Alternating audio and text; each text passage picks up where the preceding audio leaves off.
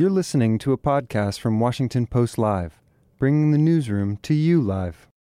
Welcome to First Look, Washington Post Live's one-stop shop for news and analysis. I'm Jonathan Capehart, associate editor at the Washington Post. Big news day in Washington yesterday with the 9th and likely last public hearing of the January 6th Select Committee, and we'll get to that in the Opinions Roundtable. But there was other big news, notably new high inflation numbers. Yasmeen Abutaleb, Washington Post White House reporter, is here to tell us what it all means. Yasmeen, welcome back to First Look. Good to be back, Jonathan. I think, there's been sort of these twin forces in the economic news really all of this year. And then, of course, over the last 2 weeks, you still have really strong job growth, only 3.5% unemployment, which, is good for any president. But then, of course, these stubbornly high inflation numbers that the president hoped would come down. Of course, this is not good news. Only 4 weeks, less than 4 weeks out from the midterms. And then, lots of warnings this week about the U.S. probably entering a recession sometime in the next 6 to 9 months. Okay, let's talk more about this fear of recession. Here's what the president said to CNN's Jake Tapper when asked about the possibility of a recession. Watch. It hadn't happened yet.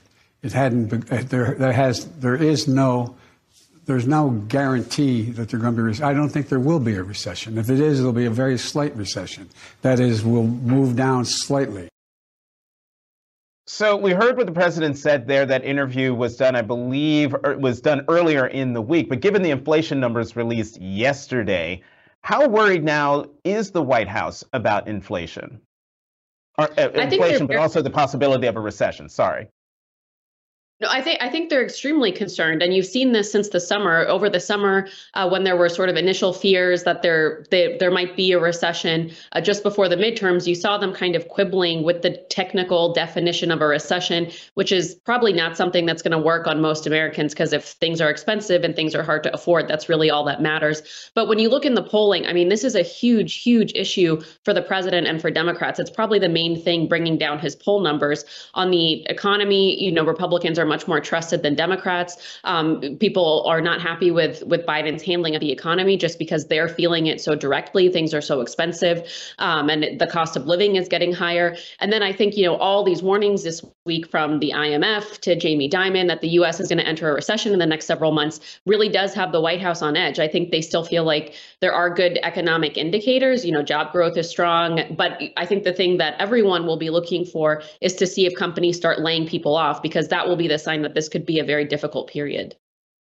Right. And there's been reporting, within the last month about how the official declaration of a recession comes from this one particular body, and they usually don't make that declaration until maybe a year or two after everyone is like, tell us something we don't know.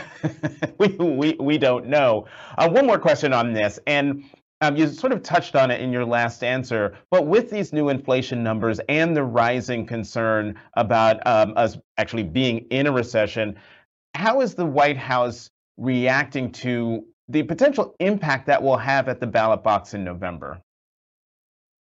Well, I think this is something that they're really struggling with and that Democrats are struggling with. You actually saw Bernie Sanders this week come out with an op-ed saying Democrats need to talk about the economy. They cannot just talk about abortion and think that's what's going to win them elections. They need to find an economic message and stick to it. But I think you've actually seen not the president so much. He's out there touting elements of the Inflation Reduction Act. He's trying to point to these policies that his administration and Democrats in Congress have passed in the last few months that they believe will help Americans with their costs, help Americans with inflation. So you've seen him, he's out on the West Coast right now doing this big swing, touting different elements of the Inflation Reduction Act, of the bipartisan infrastructure law, showing how, people's lives are getting better because of the policies he's passed. He's talked a lot about how this is going to lower people's costs, particularly the drug pricing provisions in the Inflation Reduction Act. And he's obviously looking to the positive economic news to try to not scare people so much. But I think you see Democrats more broadly really struggling with how they should talk about the economy right now. And I think there's a little bit of some gun shyness because the polling shows Republicans hold a sizable advantage on this. And so they're trying to focus on other issues. But in doing that, I think they're ignoring what is the number one issue across the country right now. Right. Republicans have the advantage polling-wise on handling inflation and the economy. Democrats have the advantage on threats to democracy, abortion. Let's switch gears, Yasmeen, and talk about Ukraine, Russia's war on Ukraine. You wrote this week that President Biden has spent a lot of time working to keep the Western alliance, the Western coalition, supporting Ukraine and keeping it together. Is the coalition really in danger of splintering? Right now, it still looks pretty solid. I think it's important to note that the U.S. pushed for a big UN vote this week condemning Russia's annexation of these 4 Ukrainian territories, and they got 143 members of this 193-member body to support the resolution, and that's a pretty strong showing. This is even a little bit more than what they had back in March condemning Russia's invasion of Ukraine. So that's a good sign for them. That seems to indicate that they have maintained and even gained a little bit of diplomatic ground, even as there's this very difficult economic picture. But I think there are a lot of challenges in the next few weeks, few months, and keeping this coalition together. I mean, one is that gas prices are starting to go back up, especially with OPEC deciding to cut back on production. So you've already seen them starting to go back up, and there might be a sizable increase in prices in the next few weeks, next few months. Europe is very anxious about a difficult winter and the energy costs that could come with that. So, I mean, I think the coalition is held together right now, but there are a lot of concerns and a lot of challenges in getting through, what is expected to be a pretty difficult winter.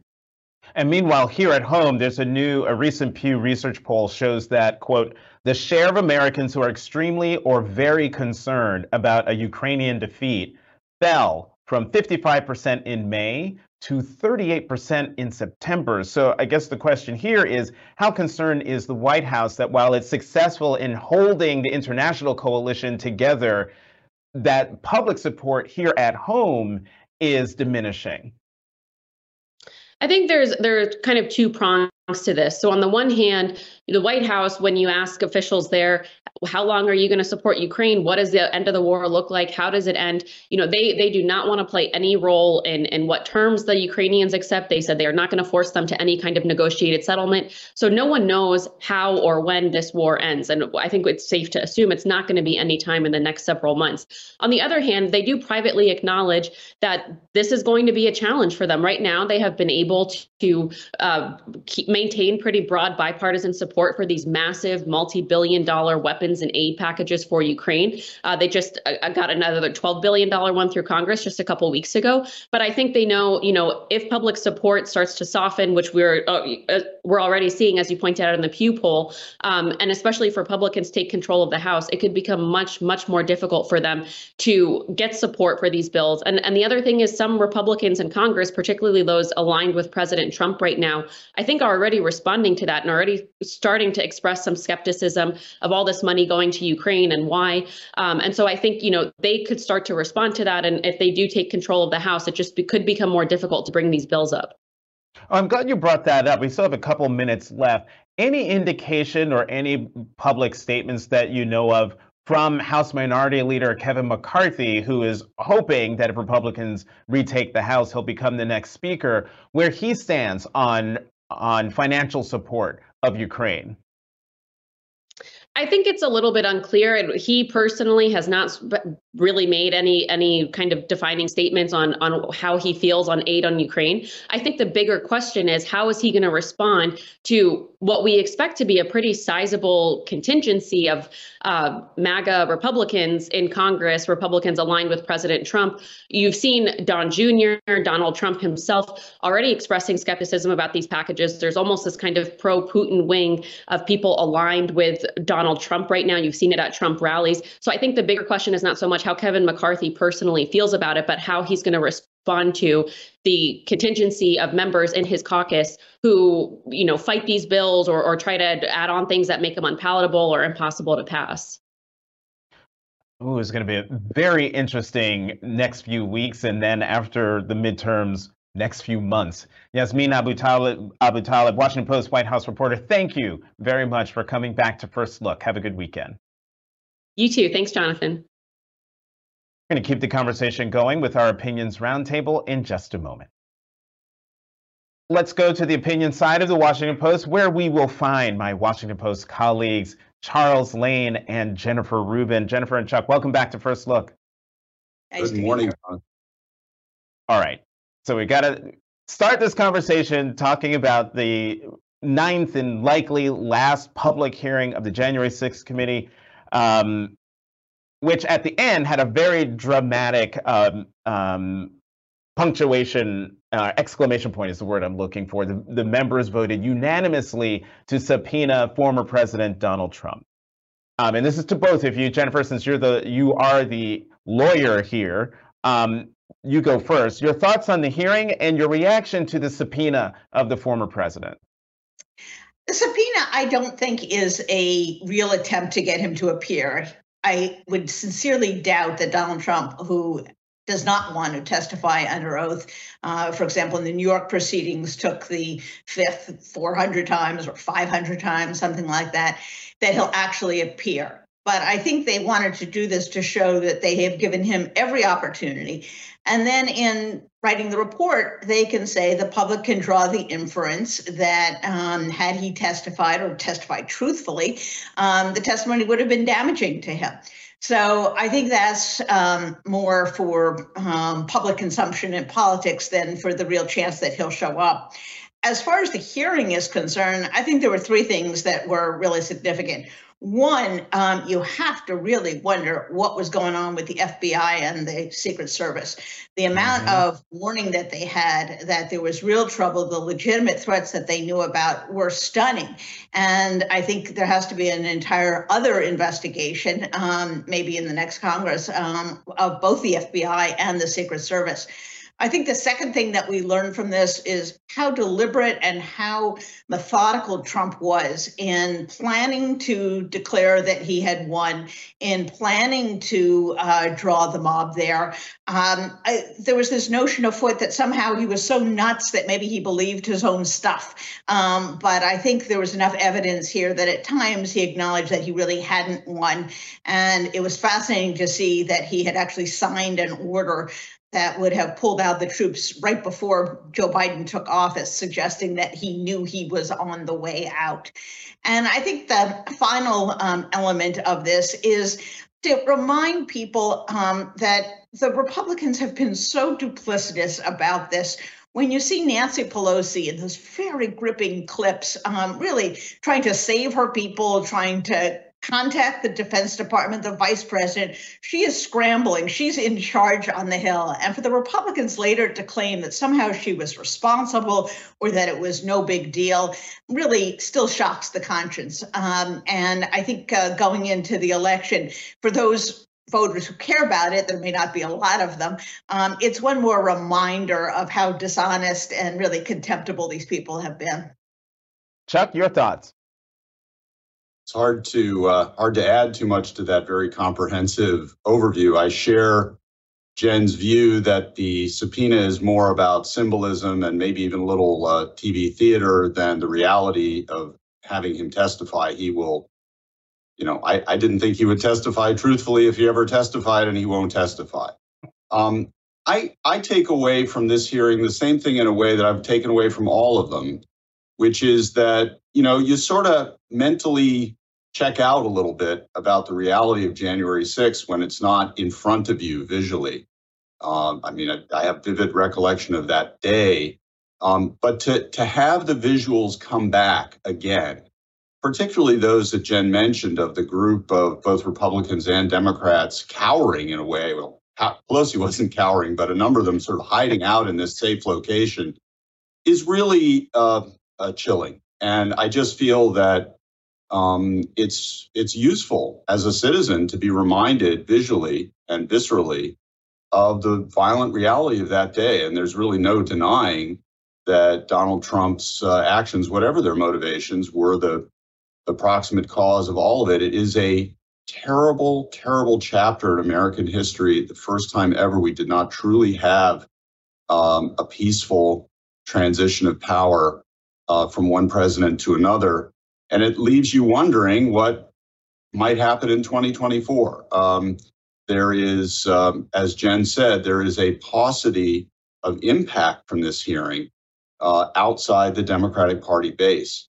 And I think that reality is of concern. now, and you guys can correct me if I'm wrong, and this is as used to say in the old days, an all skate from the roller rink days. I think attention now turns to the Attorney General of the United States. And I don't know if you have seen Franklin Foer's latest piece in The Atlantic, where he makes a convincing case, to my mind, that he believes the Attorney General will indict the former president, will indict Donald Trump. Now, whether you've read the piece or not, do you think, given everything that we have seen so far, do you think the Attorney General will make that historic move? Chuck, you go first. I haven't read Frank's piece, although I've heard about it, as you said. Honestly, I think I don't know enough to say. I feel that there have been leaks out of the investigation related to the Mar-a-Lago case, which is separate in a way from January 6th, although obviously related, that suggests there is a very serious criminal investigation going on there. I think this is the kind of thing that Merrick Garland, understands would be absolutely historic and unprecedented. And of course, as you know, in the law, unprecedented is not always a compliment. So I think he is weighing it extremely carefully and extremely closely. And there would, I think the important thing to think about is what would be the real world impact of such an indictment? Because I think it can't be looked at in political isolation from what reverberations it would have that might even be counterproductive. And so we'll just have to see. Jen? I definitely think that the chances of an indictment arising out of Mar-a-Lago are higher and very high, actually. The degree of obstruction that Donald Trump engaged in, including apparently from latest news reports, ordering his people to remove boxes after he had received a subpoena, is the sort of what they call aggravating factor that often leads to an indictment in the case of confidential information, top secret information that has been mishandled. One wonders when you would ever prosecute a case other than Donald Trump if you didn't prosecute in this situation. Given the gravity, the seriousness of the information, the steps to avoid producing them, the deceit of the government, I think there's a high probability that, in fact, we'll see charges from that. It's also a somewhat easy case insofar as the facts are limited, the witnesses are limited.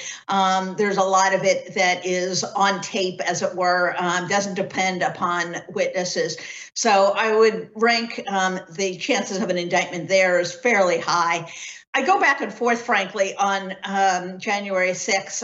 On one hand, there's no doubt in my mind of a moral obligation here, a moral responsibility. The demands of the law in cases involving seditious conspiracy to commit fraud, and so on, are very exacting. You have to go step by step through the elements of each crime and be able to prove them beyond a reasonable doubt with admissible evidence, not with hearsay, not with rumor, not with just public reporting, but with actual witnesses and documents. Do I think that there is a case to be made? Absolutely. But I also think the risk of losing is very, very high. And to indict him and not have a conviction would be a terrible, terrible precedent. So I think I remain up in the air about January 6th. Let's also not forget there is a criminal investigation in the state of Georgia by the Fulton County DA that is looking at that infamous phone call or series of calls trying to find just enough votes for Donald Trump to win. And it's possible she may indict as well. That's also a case where you have very limited facts and you have Trump on tape, so it makes it that much easier. One more question to you, Jennifer, on this before we turn to the recession and the economy. On the front page of the Washington Post today, it says, witness said to be Trump's valet while at White House. And this is another brick in the wall of reporting from the Washington Post about the movement of papers at Mar-a-Lago. And this person, as was reported in the Post earlier this week, has been cooperating with the feds, with investigators, telling them that after those subpoenas arrived at Mar-a-Lago, Donald Trump himself told him to move those papers to the private residence. The legal significance of that evidence that we now know publicly, Jen. It's twofold. One is that obstruction is its own crime, that you're not allowed to conceal documents, hide documents, take deliberate steps to thwart an FBI or a Justice Department investigation, which this clearly was. And secondly, as we said before, when you're looking at the underlying crime, whether it's the Espionage Act or other document-related crimes, usually you don't prosecute if it's been an innocent effort, if there's been no other aggravating circumstances. But this is an aggravating circumstance, and it makes it that much more likely that he'll be in trouble. I'd also point out that it's not the only person on the inside who's providing evidence. He now has one or more lawyers who are cooperating with the FBI. So if I were Donald Trump, I'd be pretty paranoid about everyone around me running to the FBI and the Justice Department to give them the latest scoop. But I think there are a number of eyes and ears that the Justice Department are using within the Mar-a-Lago compound. All right, Chuck, let's turn to the economy. The new inflation data released yesterday shows that inflation is up 8.2% over September of last year. With the economy being the #1 issue for voters in the latest polls, can President Biden and Democrats convince voters that they can be trusted with the economy? Well, if you just look at poll numbers, you'd have to say not anytime soon, because the gap between Republicans and Democrats is so great.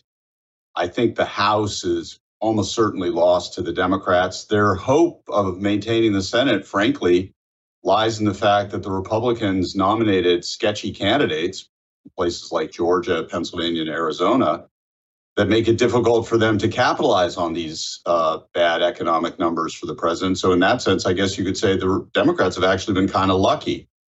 The bigger question is, I believe, for the next 2 years, because this inflation, all the economists are now realizing, is very deeply rooted, which means that it would require more drastic interest rate hikes over more time from the Federal Reserve to kind of crush it back down. I'm old enough to remember the last time the Fed did that in 1981, 82, and lingering into 83, and unemployment reached double digits.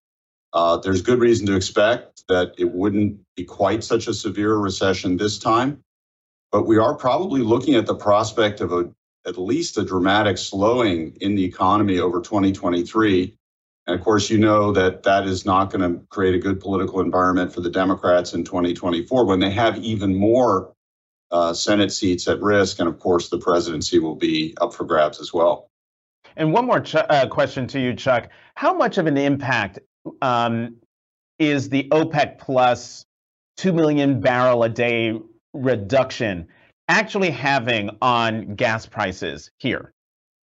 I think it takes time for that to work through the economic system globally. Obviously, it's not good for gas prices. They will tick up. They were already ticking up before it was done.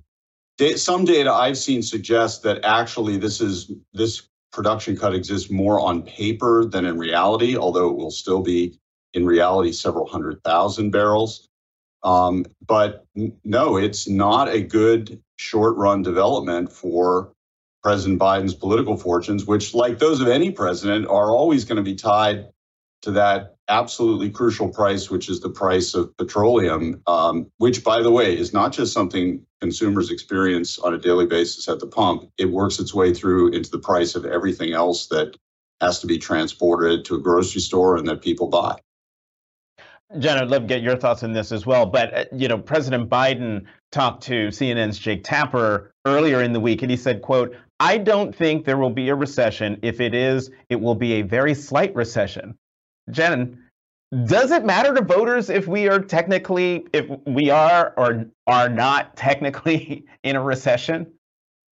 I really don't think it does. I think they make an evaluation about their own personal finances. They make an evaluation about who they think is responsible and whether it's, as you point out, a body that 2 years down the road goes behind closed doors, or they just see, frankly, the rise in prices. They're going to make a decision based upon kind of their gut, real life experience. And I think Democrats have learned that it doesn't make sense to talk people out of it, to say, oh, it's not that bad, or you're really not suffering that much. They've been trying to empathize and point to these various cost reduction measures that they have passed that they hope will ease the middle class squeeze. But I will say there's one other factor that continues to reverberate through the electorate, and it's one that I spotted in the spring. A lot of people didn't think it was going to be as big an issue, but I think Dobbs and abortion has become a tremendous issue. It's a tremendous issue for women. You see a now gender tilt in new voter registrants. That is, that many more women than men are registering. You had that really stunning upset in Kansas. So I think in some sense, it's two different waves hitting one another. There's the red wave that's driven by inflation, and then there's the blue wave that's driven by women, by anger at the Supreme Court, and a sense that the Republicans are out of control. And that's where Chuck's point about nominating a bunch of these loony characters really comes back to bite the Republicans. Frankly, had they put up even just sort of plain rap Republicans in Georgia, in Arizona, in Ohio, of all places, I think they'd have the Senate securely in hand. But to the Democrats' delight, they put up some people who are really sketchy, is to put it mildly, Chuck. Crazy pants would also fit. That technical political term. Chuck, I'm going to give you the last word here and get you to react to something Jennifer just said, which is that there are two different waves hitting each other. That's what this midterm election is looking like. Do you agree? Actually, do agree with that. I think it's actually well said. But I would add that it seems that the blue wave attached to abortion is starting to ebb a little bit, that the timing on that was a little, in a way, early for Democratic fortunes, I think. And of course, we now have this fresh news on inflation, which gives Republicans a last-minute talking point that's very much in their favor. And so I have to say, I find myself in rare agreement with Bernie Sanders in terms of his political judgment, which is that, yes, I know Jonathan's shocked. I don't want to cause you a heart attack here on a Friday morning. Wow. But I think Bernie has a good point, which is that the Democrats went all in on abortion. They flooded the airwaves with ads on that, but they don't have a compelling economic message, or at least not one that they feel that would work in this election in the key states. And that is probably going to be a factor. Their inability to articulate something really compelling on the economic side, even though, as Jen says, they have a couple of pieces of legislation to talk about, but nothing more forward-looking than that. Wow, I'm still a little stunned by this lambs and lions moment you just gave me. Yes, just gave me, Chuck. I want to show interesting for you, John. Charles Lane, Jennifer Rubin, as always, thank you very much for coming on First Look. Have a good weekend. Thank you, Jonathan. Thanks for listening. For more information on our upcoming programs, go to WashingtonPostLive.com.